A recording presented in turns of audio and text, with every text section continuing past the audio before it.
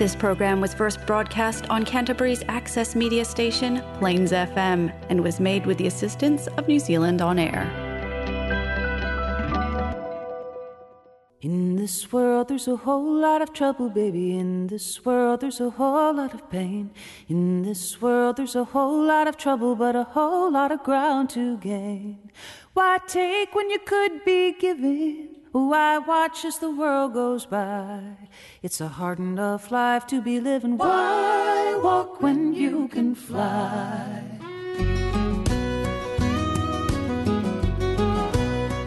Kia ora, talofa, ni hao, greetings, welcome. Welcome to Quiet Minds Mental Health Radio, Plains FM 96.9. Welcome listeners, my name is Debbie May. You're listening to Quiet Minds Mental Health Radio on Plains FM 96.9. Today in the studio I'm chatting with Claire, who's come to share a bit of her own journey and also about her role in awareness. So welcome to you, Claire. Hi, kia ora. So Claire, would you like to start by just telling me a wee bit about yourself? Thank you, Debbie. It's quite a neat thing to experience a chat with you in this context. Haven't done this sort of talking before, so just bear with me as I get my thoughts together. Great, just relax, go with it. I come from a background where there is quite significant deafness and hearing loss from over generations. I wasn't born with a problem, but developed a hearing problem as a preschool child, and I have it just in one ear. I couldn't use hearing aids until I was 17 at high school, and it actually aggravated my ears and things and made it quite challenging. And I think also it was a bit of a struggle emotionally to sort of have to put it on and take it off at that kind of age and stage. I think there's sort of issues that people with impairments struggle with, or disabilities that are similar to those with mental health and addiction issues, similar to those who are challenged in a cultural or linguistic minority sense. And I think that the experience reflects a lot of the same struggles. So I'm quite passionate about working with people who struggle with different things along the lines of disability or mental health and addiction. I could imagine listening to you that, as you said about when you were 17 and having to use a hearing aid, that there'd be all sorts of things going on for you, like isolation, fear of being discriminated against. Yes, yeah. Made fun of. Yeah, and it's just the whole thing of, when you're in a class with a lot of background noise and maybe 30 other people, it's quite challenging to pick up on the conversation, and you have to focus so hard on what is being said. There's a quote from Victor Hugo that I'd like to mention. Sure. What matters deafness of the ear when the mind hears?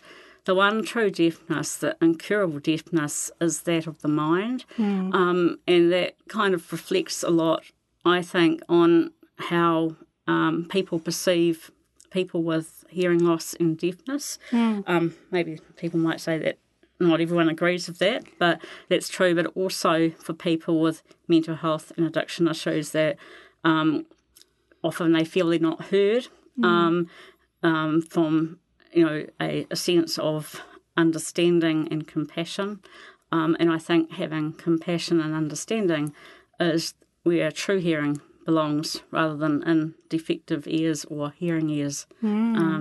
So if it doesn't resonate with someone, what someone else is saying, or they don't identify with it, then there's not much chance for progress or for improvement for people.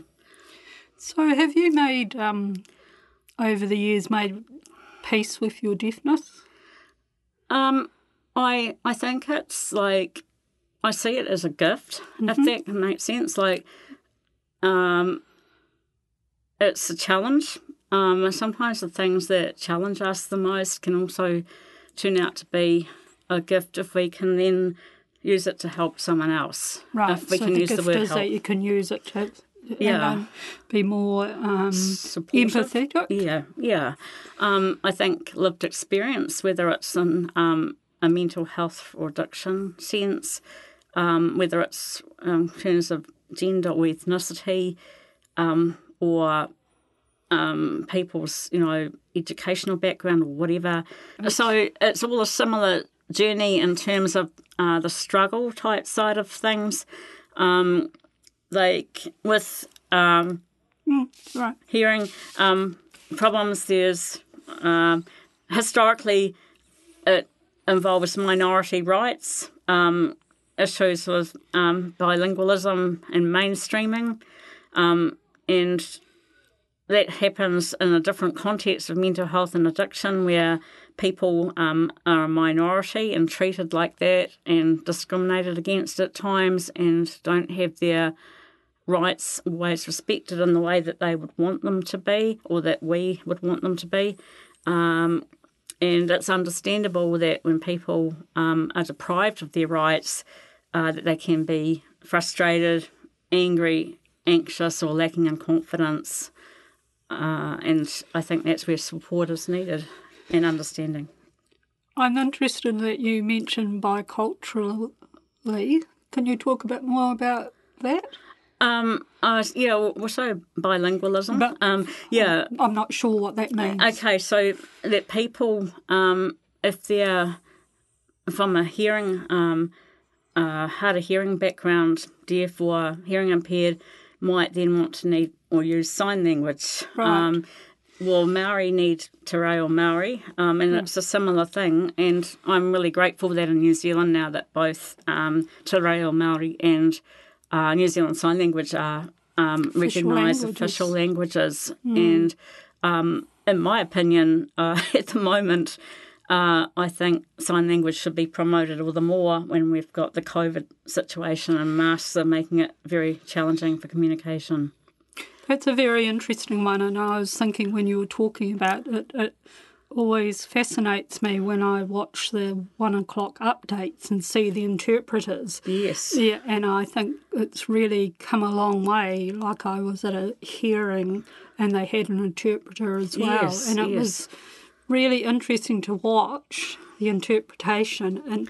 And I always think, how do they do that when, the Prime Minister's gone about 3 or 4 sentences over here, that they can condense it in a way that makes sense. Yeah. So it's really great that it's a official language now. Sure. Even if there are some concepts that might be lost in the translation, and also bearing in mind that the word order is the opposite way round often for like sign language, you have the question at the end of the sentence. Oh, okay. So then you've got to think... That. It's quite challenging to incorporate different ways of doing things. Would you like to see it taught right through from, kindergarten? Well, I mean, like a total immersion, like you have. It would be really great. It would be really good, yeah. And I don't know if I'm speaking on behalf of a lot of people who feel the same way, or just some people, but certainly I think it could be, made more of a maybe mandatory thing in schools anyway, if not preschools. I think it's really interesting. One of the things too is people like, I'm going to be 60 next year, yay. But from the 50s to about the 70s that are starting to go deaf or have hearing impairment and needing hearing aids or don't know the sign language sort of thing. If you took it from the kids at like preschool and they learnt it as just part of like another language. Yes. And it became natural for them. Sure. Do you think that would break down a lot of discrimination as well? And a lot of, just barriers that exist for people and being misunderstood or misrepresented. I think too that there was some research done years ago, I think, in the States. I'm not sure if it was Harlan Lane or someone else who said that the mind doesn't have to just rely on spoken language, that we have the capacity to learn through reading and writing and also through signing, that it shouldn't be that body language. That speech is a limiting factor for people. So you've noticed, and I've noticed, but wearing masks makes communication a lot harder for hearing impaired people. Yeah. Is that what you call? Yes. Yeah, hearing impaired. Or hard of hearing. Hard of hearing. One thing that's really good is that there are mask exemption cards that you can get through, like the DPA, Disabled Persons Assembly, and Deaf Aotearoa, and people can go to their doctors and get a letter of exemption if they need it, and it may not be a hearing impairment, it might be a respiratory problem or something that impairs their ability to communicate, or just to breathe and feel okay. But having said that, there's also that sense that you need to wear a mask to kind of, fit in, or to be doing the right thing with the, be seen to be doing the right thing. Yeah, and also to be able to, be following, obviously, the mandate from the Ministry of Health and the government to prevent the spread of infection at the moment. So that's almost like a underground stigma or discrimination as well, isn't it? Yes, if you've got not maybe you personally, but if you've got an exemption for not wearing a mask, and I know that I've been guilty of that when I've been out and about looking at people and thinking, you're not wearing a mask. Yes, so it's really interesting what the mind does and how we frame our existence, isn't it? Absolutely. And rather than actually stepping back and thinking, okay. Sure. And it's like probably in past centuries of things like leprosy, and people were maybe put out to Quail Island or whatever to keep them separate. Tuberculosis was a really big one, wasn't it? Yes, so it's just another hump of a different nature, but a similar impact in how people think or their attitudes towards it. Yeah. So if you could have your perfect utopia dream around what hearing impairment and mental health and bilingualism. Yep. There's another word, listeners, who know me really well. I struggle over words. But I got there. What would that look like? How would we regulate it? Yeah, and I guess we really need it to be trilingualism, don't we? So that we've got equal weighting for Te Reo Māori, for sign language, and for English. And having said that, people who have other languages too that around in New Zealand and other cultures, that we are all, if we can, be put on a level playing field. But I don't know. I think it's just supporting people who are in minority groups to have a voice, and that's kind of a bit like what we do at work, and to join together to try and improve situations for them. Do you have any sort of comments about the price of hearing aids? I think some people have concession, like reduced prices, but they're pretty high. Expensive, aren't they? Yeah. And the same, I think, for people who go for cochlear implants and that type of thing. And I don't know how they prioritise that type of thing at the moment. I guess it's more for the younger, like babies or young children that would be prioritised. I think it's really interesting, just thinking about the different ways you've come from a perspective of being hearing impaired and talking about discrimination and stigma, and how it also links in with mental health and well-being. Yeah. And I could imagine, not only you, but because you're here, it would have really made a big difference in your life through your schooling and your education. Yeah. Did you find that it affected how you learnt or didn't learn? I think, I know it's different for each situation, but if you miss words and sentences, you can get the totally opposite meaning of what's intended. Right. So then you think, oh, I thought they said such and such yesterday. Right. And the next day it might sound contradictory. Right. And you wouldn't call it that as a kid, but you think, oh, that doesn't make sense.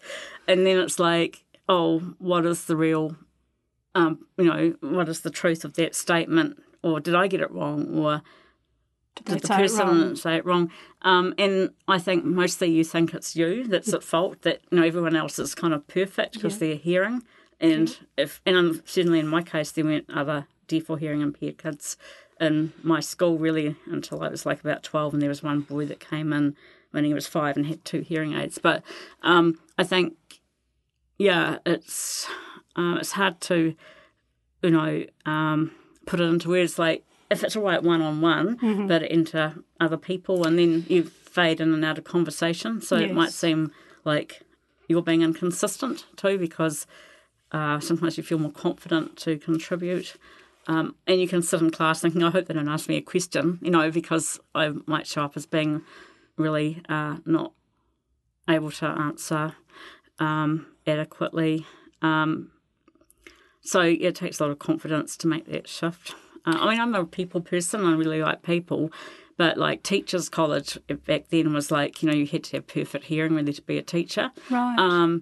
Did you go to Teachers College? I applied, and I applied for nursing, and I got into nursing, but there's certainly areas of nursing that would be not good. Like I couldn't work in a operating theatre because I wouldn't know what people were saying. Right. So if you think the ideal nurse is one that works in theatre, well, I could never be that ideal nurse. So there are there have been quite limiting employment opportunities of things that you would have liked to have done. Yeah. And I think I was also really interested in languages. I think often when something's really hard, that you'll become more interested or obsessed in it. So, like French and German, I was I did linguistics through Massey, but it's like really love it. But I could never be a diplomat or anything like that because I wouldn't be able to understand. But that would be probably like a really interesting job. But there's certain areas that you can't enter. Do you know what I mean? Would you have liked to be a diplomat? Maybe. But just if you could be in another country and speaking and being multilingual, I think, that would be That's the thing of learning a language, isn't it? Yeah. That when you go to a different country, the sound and the way they use the words are different to how if you learn in a textbook. Yeah, exactly. Yeah. I could understand that. That'd be like, you might go and say the right word, but with the wrong pronunciation. Exactly. Yeah. Or say something that might be offensive in one culture and not in another, and think, I'm surprised that you're really interested in it. Well, in some ways, surprised that you're really interested in I can't even say it, linguistics. Yeah, so I also studied phonetics because I wanted to understand the articulation of sound and how, like, what I can or can't understand. You could have been a speech therapist. Yeah, I knew a sign language interpreter. I mean, again, they're kind of like a bit too hard in that kind of capacity. But just how all the sounds you don't understand, like PBTD, or nasals, labials with the lips are more muffled, and and some people find higher frequency tarda or lower, and mine's higher. So, do you think it would be easier now Is there more technology and more support? I know. Well, there's the issue of mainstreaming, and Right. I have varying views on that. I think something like the Van Ash Deaf Education Centre is really good, but you also need some contact with the normal, whatever you call it. There is quite a divide there. Yeah, but it can be very isolating with mainstreaming. And I mean, that could be the same for people with intellectual impairments or maybe autism, other things. That it certainly is with people with intellectual disabilities and stuff, trying to get them into the classroom and mainstream is a wonderful idea. Yes. But it doesn't always work. No. It's still quite isolated, or they have the special aid teacher to support them, but getting the kids to actually come around and integrate is quite challenging at times, isn't it? Absolutely. And so everyone needs to be on board with that. So Claire, we've just about run out of time. Is there anything else you'd like to add before we finish? I just would like to say that my views are my views on this topic, and my experience is my experience, and it might be different from other people who have lived experience with hearing or deafness issues. It might reflect some other values of others too, but it's just so that people are aware that that's just my expression of how it's been for me. Thank you. Thank you, Claire. It's always really fascinating to me when I get to chat with different people coming in, and it certainly made me think about a few areas myself, so I'm sure it will for our listeners make them more aware as well. So thank you. This is Debbie May signing off on behalf of Quiet Minds Mental Health Radio. There's a whole lot of sorrow and a whole lot of ground to gain when you spend your whole life wishing, wanting and wondering why. It's a long enough life to be living. Why walk when you can fly?